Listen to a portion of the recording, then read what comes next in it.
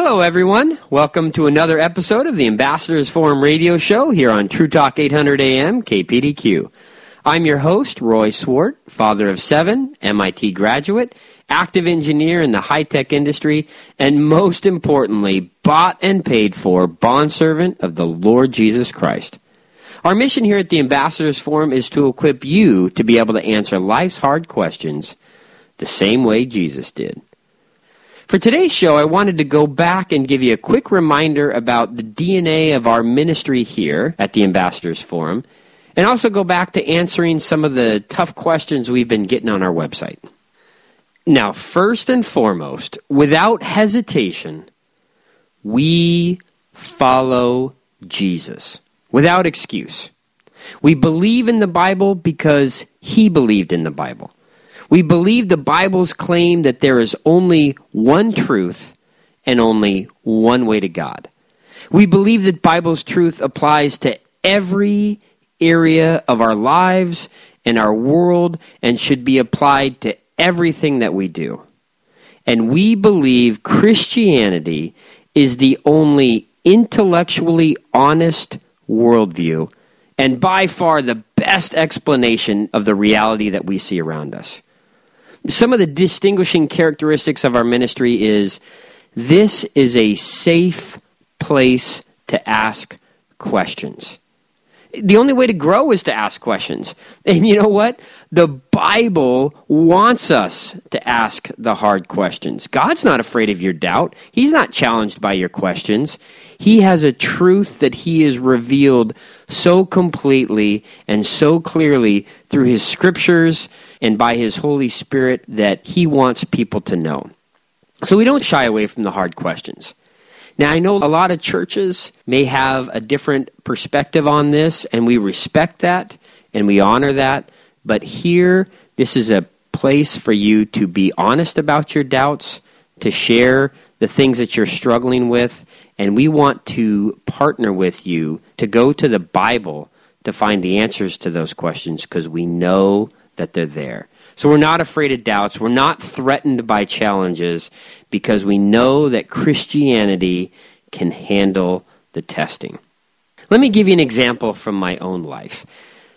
In my first years at working at Intel, I was part of a group where we designed and built robots that made the computer chips that went into people's laptops and desktops and servers.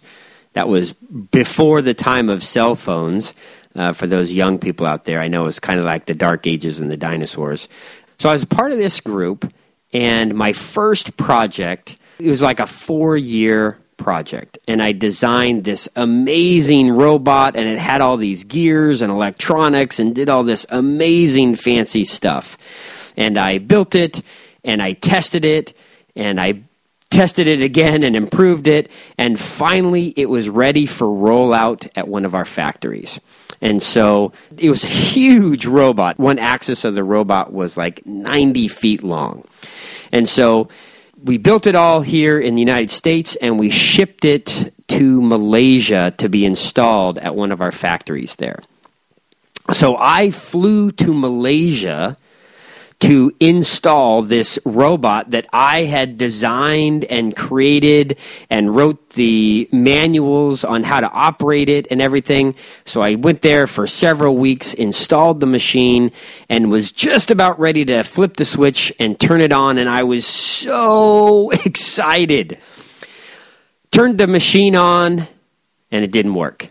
And I was like, are you kidding me? I had back here in Arizona, I had this thing running and working perfectly over and over and over for days and weeks and months. What is going on? And so I had a couple of technicians there helping me troubleshoot, and we finally got down to this one part of the machine. And I had designed it, I won't get too technical here, but I had designed it so that there was gears in the machine. And the gears, if they got locked up, they wouldn't bind and break, but they would actually slip like a clutch. And so what was happening, because they were actually custom gears that I had to have, there's like one or two companies in the world who could make these complicated gears. And so they had made a fresh set of gears for this new machine. And so I hadn't ever tested them out. So when I put them together on this new machine in Malaysia, some of the gears still had sharp edges from when they were first made, and they were creating a little more friction and tension than they were supposed to, and they were slipping like a clutch. So went to turn the machine on, and it was like, gong, gong, gong, gong, gong, gong, gong, gong. And it was like, wow, that's a weird sound. What's that? So we went over, we pulled the panels off of the machine. The technicians are watching me. They had the manuals that I had written on the machine out, and they're following them.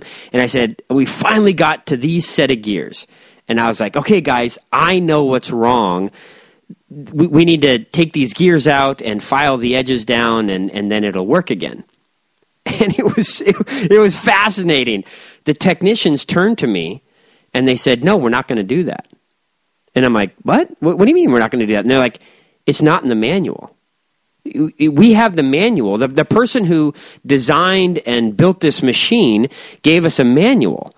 And the manual says, if we're troubleshooting and this is the problem, you do this other thing. You don't pull the gears out and file them down. And I said, no, guys, I'm the one who made the machine. Like, I'm the one who designed it. I'm the one who wrote that manual. And so you have me here, the creator of the machine, here telling you how it really works. And it was fascinating going back and forth. They had never had the designer, the creator, the author of the machine there on the factory floor with them, helping them, make it work and troubleshoot. And so we finally worked through it, and they trusted me enough. We pulled the gears off, we filed down the edges, we put it back together, and it worked beautifully. And so the point of that story is this. A lot of Christians try to live out their life according to their own wisdom, their own experience, maybe the wisdom and experience of other Christians around them, philosophers through the ages, textbooks that have been written in the past. And sometimes we forget that the very author of all of creation is with us. Not only has he written a specific manual, the Bible, to reveal his wisdom to us, he is present in the person of the Holy Spirit to talk to us and to instruct us and to give us wisdom and knowledge and help us apply that in our situations every day. One of the places in the Bible that talks about this concept is in 1 John chapter 2, verse 27. Let me read it for you here. But you have received the Holy Spirit, and he lives within you, so you don't need anyone to teach you what is true, for the Spirit himself teaches you everything you need to know, and what he teaches is true. It is not a lie, so just as he has taught you, remain in fellowship with Christ. So here at the Ambassadors Forum, we take the Bible very seriously, and we take God very seriously, and we have total confidence that we can be equipped to know God and to defend our faith. All right, I will get off of my soapbox for the day, and we will get to your questions. Here's our first question today from the website. How can we know that the Bible is true? Now, this is a great question, and probably one of the most important things that you as a Christian can answer for yourself. Because if the Bible is not true, we Christians have no faith. It's such a big question that I'm only going to give a very brief response summary on the show. Many well-meaning apologists have spent a lot of time and effort addressing what I would say are auxiliary elements of this question, which I think miss the main point. Some examples of what they would say prove that the Bible is true are facts like, well, it was written very shortly after the actual events, or it was translated and copied very accurately, or that it contains some accurate scientific information, or that archaeological evidence today confirm its history. But these examples only prove that it could be true, much like a textbook or an encyclopedia, not that it is the truth. Now, Christians believe that the Bible was inspired by God. In other words, we believe the Bible really does represent the very words of God, the absolute truth. And there are three compelling pieces of evidence that I want to share with you today. First one is historical, the second one is philosophical, and the third one is personal. So the first one, historical. For those of you who may not have studied the Bible in depth, the 10 Commandments are the foundation of the Torah, which is the foundation of the Old Testament, which is the foundation of the New Testament. So basically, all the Bible hinges on the 10 Commandments. And the amazing thing about the 10 Commandments is that they were given directly by God Himself to over 2 million eyewitnesses. Or maybe I should call them ear witnesses, because it was the Word of God that they heard. Now, the significance that all of these witnesses have conveyed the exact same story of that amazing and unexplainable event down through the generations to their descendants, generation after generation, that the Jewish religion of today hinges on that one account being true, that fact cannot be overstated.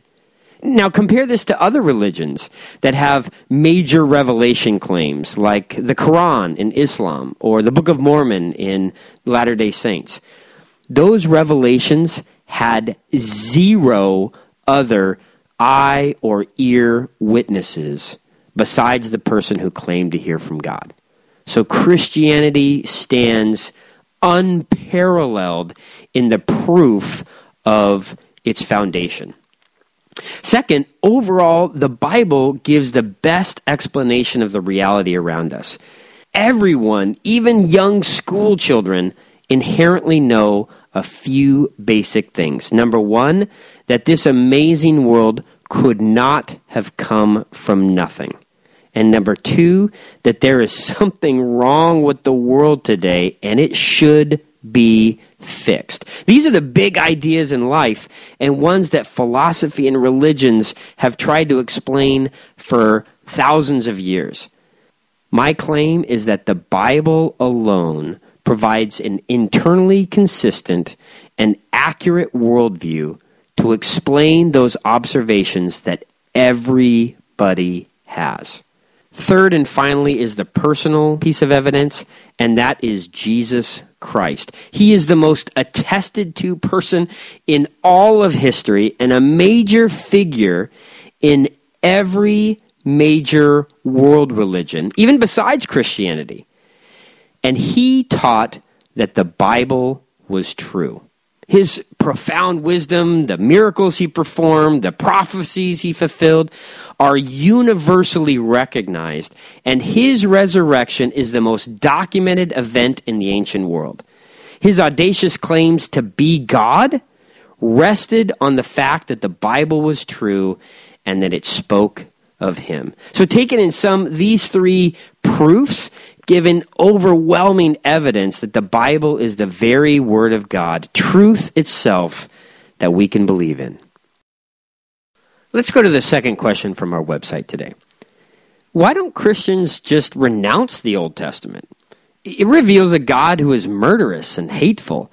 The message of Jesus in the New Testament is totally different. It's nothing but love, joy, peace, and harmony. Now, this is a very common perception, and it is totally false. I guess we can understand this in unbelievers since they don't typically read the Bible, but I think it's a shame that this misperception exists among Christians too, who should be reading and studying their Bibles. Let's just look at two references quickly today. This first one is from the Old Testament, which the questioner said was always murderous and hateful. Exodus 34, 6 and 7. the Lord God, merciful and gracious, long-suffering and abundant in goodness and truth, keeping mercy for thousands, forgiving iniquity and transgression and sin." And listen to this second quote from the New Testament, which the questioner said was always love, joy, peace, and harmony. 2 Thessalonians 1, 7 through 9.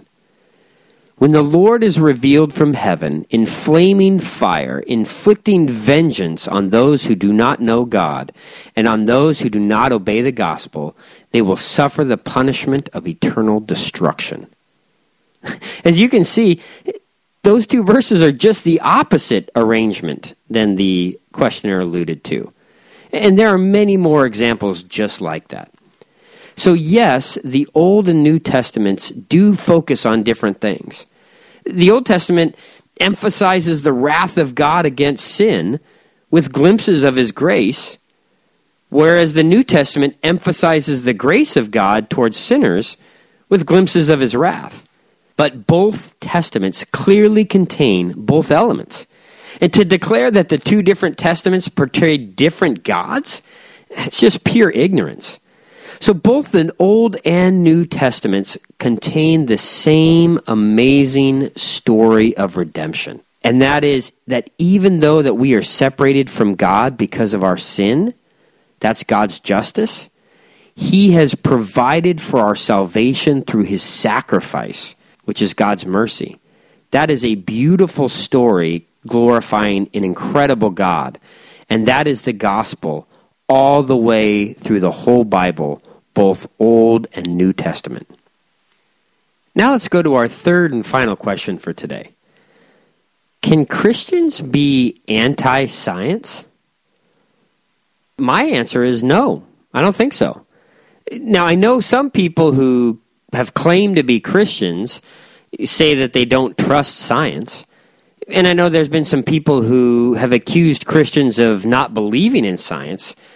But I don't think any true Christian can ever correctly be accused of being anti-science. I think it's impossible. Let me explain. I think science, and this is coming from someone who has dedicated their whole life to science.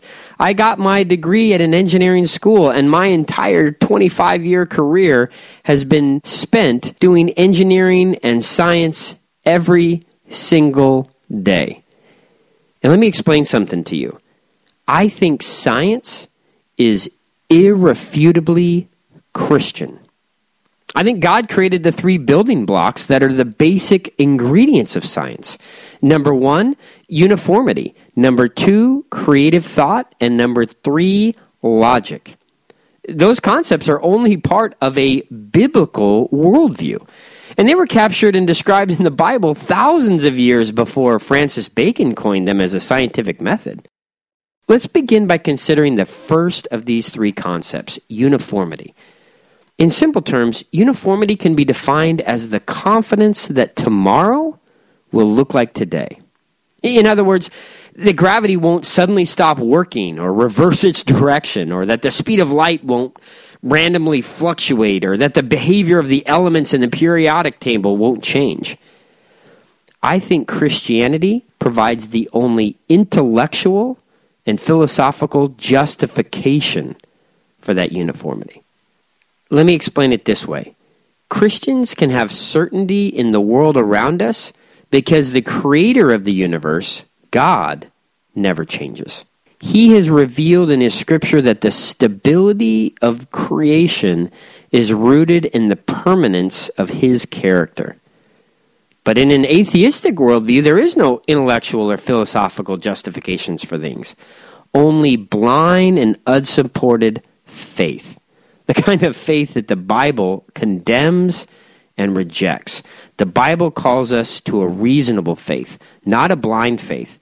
It is so ironic that atheists actually have more blind faith than the Christians that they accuse. Let's go on to the second concept, creative thought. Many people incorrectly personify science. They give it a lot more credit than it's due. They think it creates truth, but it never does. It can't. It can only be used as a tool to identify which potential truths are in fact false. But those important potential truths need to first be created by something. And they can only be created by the intelligence of a mind. Most people like to focus on the testing portion of science as the real innovation and value of the method. But it's actually the generation and modification of the hypothesis that are the real gems. They are the only steps which can actually generate the truth. Perhaps a simplified example can help. Suppose you throw a rock in the air and it comes crashing back down to Earth. That is your initial observation. Next, you guess that this happened because there's some universal force of gravity out there that attracts all objects in the universe together based on their mass. Great hypothesis. Then you test that hypothesis by throwing a feather into the air, and you observe that it too returns to the ground. So therefore, you correctly conclude that you have not yet disproven your hypothesis. But where did that truth come from? It was your mind, which is created in the image of God, that was required to formulate that hypothesis of gravity in the first place. Science can only test a hypothesis. It can never generate one. Let me conclude with the third concept, logic. Science is one of the most quoted but least understood constructs in our day. Most people have no idea how it really works.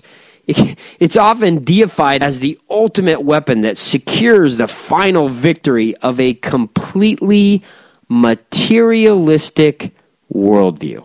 How many times have you heard something like, well, I follow the science, or I only believe in the cold hard facts, or I demand data and irrefutable proof for my conclusions? The problem with statements like that is that science itself requires an immaterial reality, the laws of logic. Science is rooted and constrained to the material world. It is wholly centered on observations. It starts with observations, it proceeds with observations, and is ultimately vindicated by accurate, predicted observations. But those observations are only a beginning, and without the laws of logic, those immaterial things that we know to be true, without those laws to characterize and define and govern those observations, they're all meaningless. Let me give you an example of the law of non-contradiction. It basically means that something can't be true and not true at the same time. This is so simple that even a small child intuitively knows this. They're like, yeah, I don't need to prove this. It's just so obvious. But no analytical conclusion in science can be deduced without this. As we observe the world around us and organize our conclusions into hypotheses and about what should happen if our analysis is correct, we are instinctively assuming that our conclusions cannot be both true and not true at the same time. It's embedded in our assumptions. It's a presupposition that we have. But that law of non-contradiction, can it be observed? Can it be measured? Can it be ultimately tested and repeated and verified by science? No. The great irony of a materialistic worldview that tries to be culminated in science is that the necessary philosophical underpinnings required for that science cannot be proven by that science.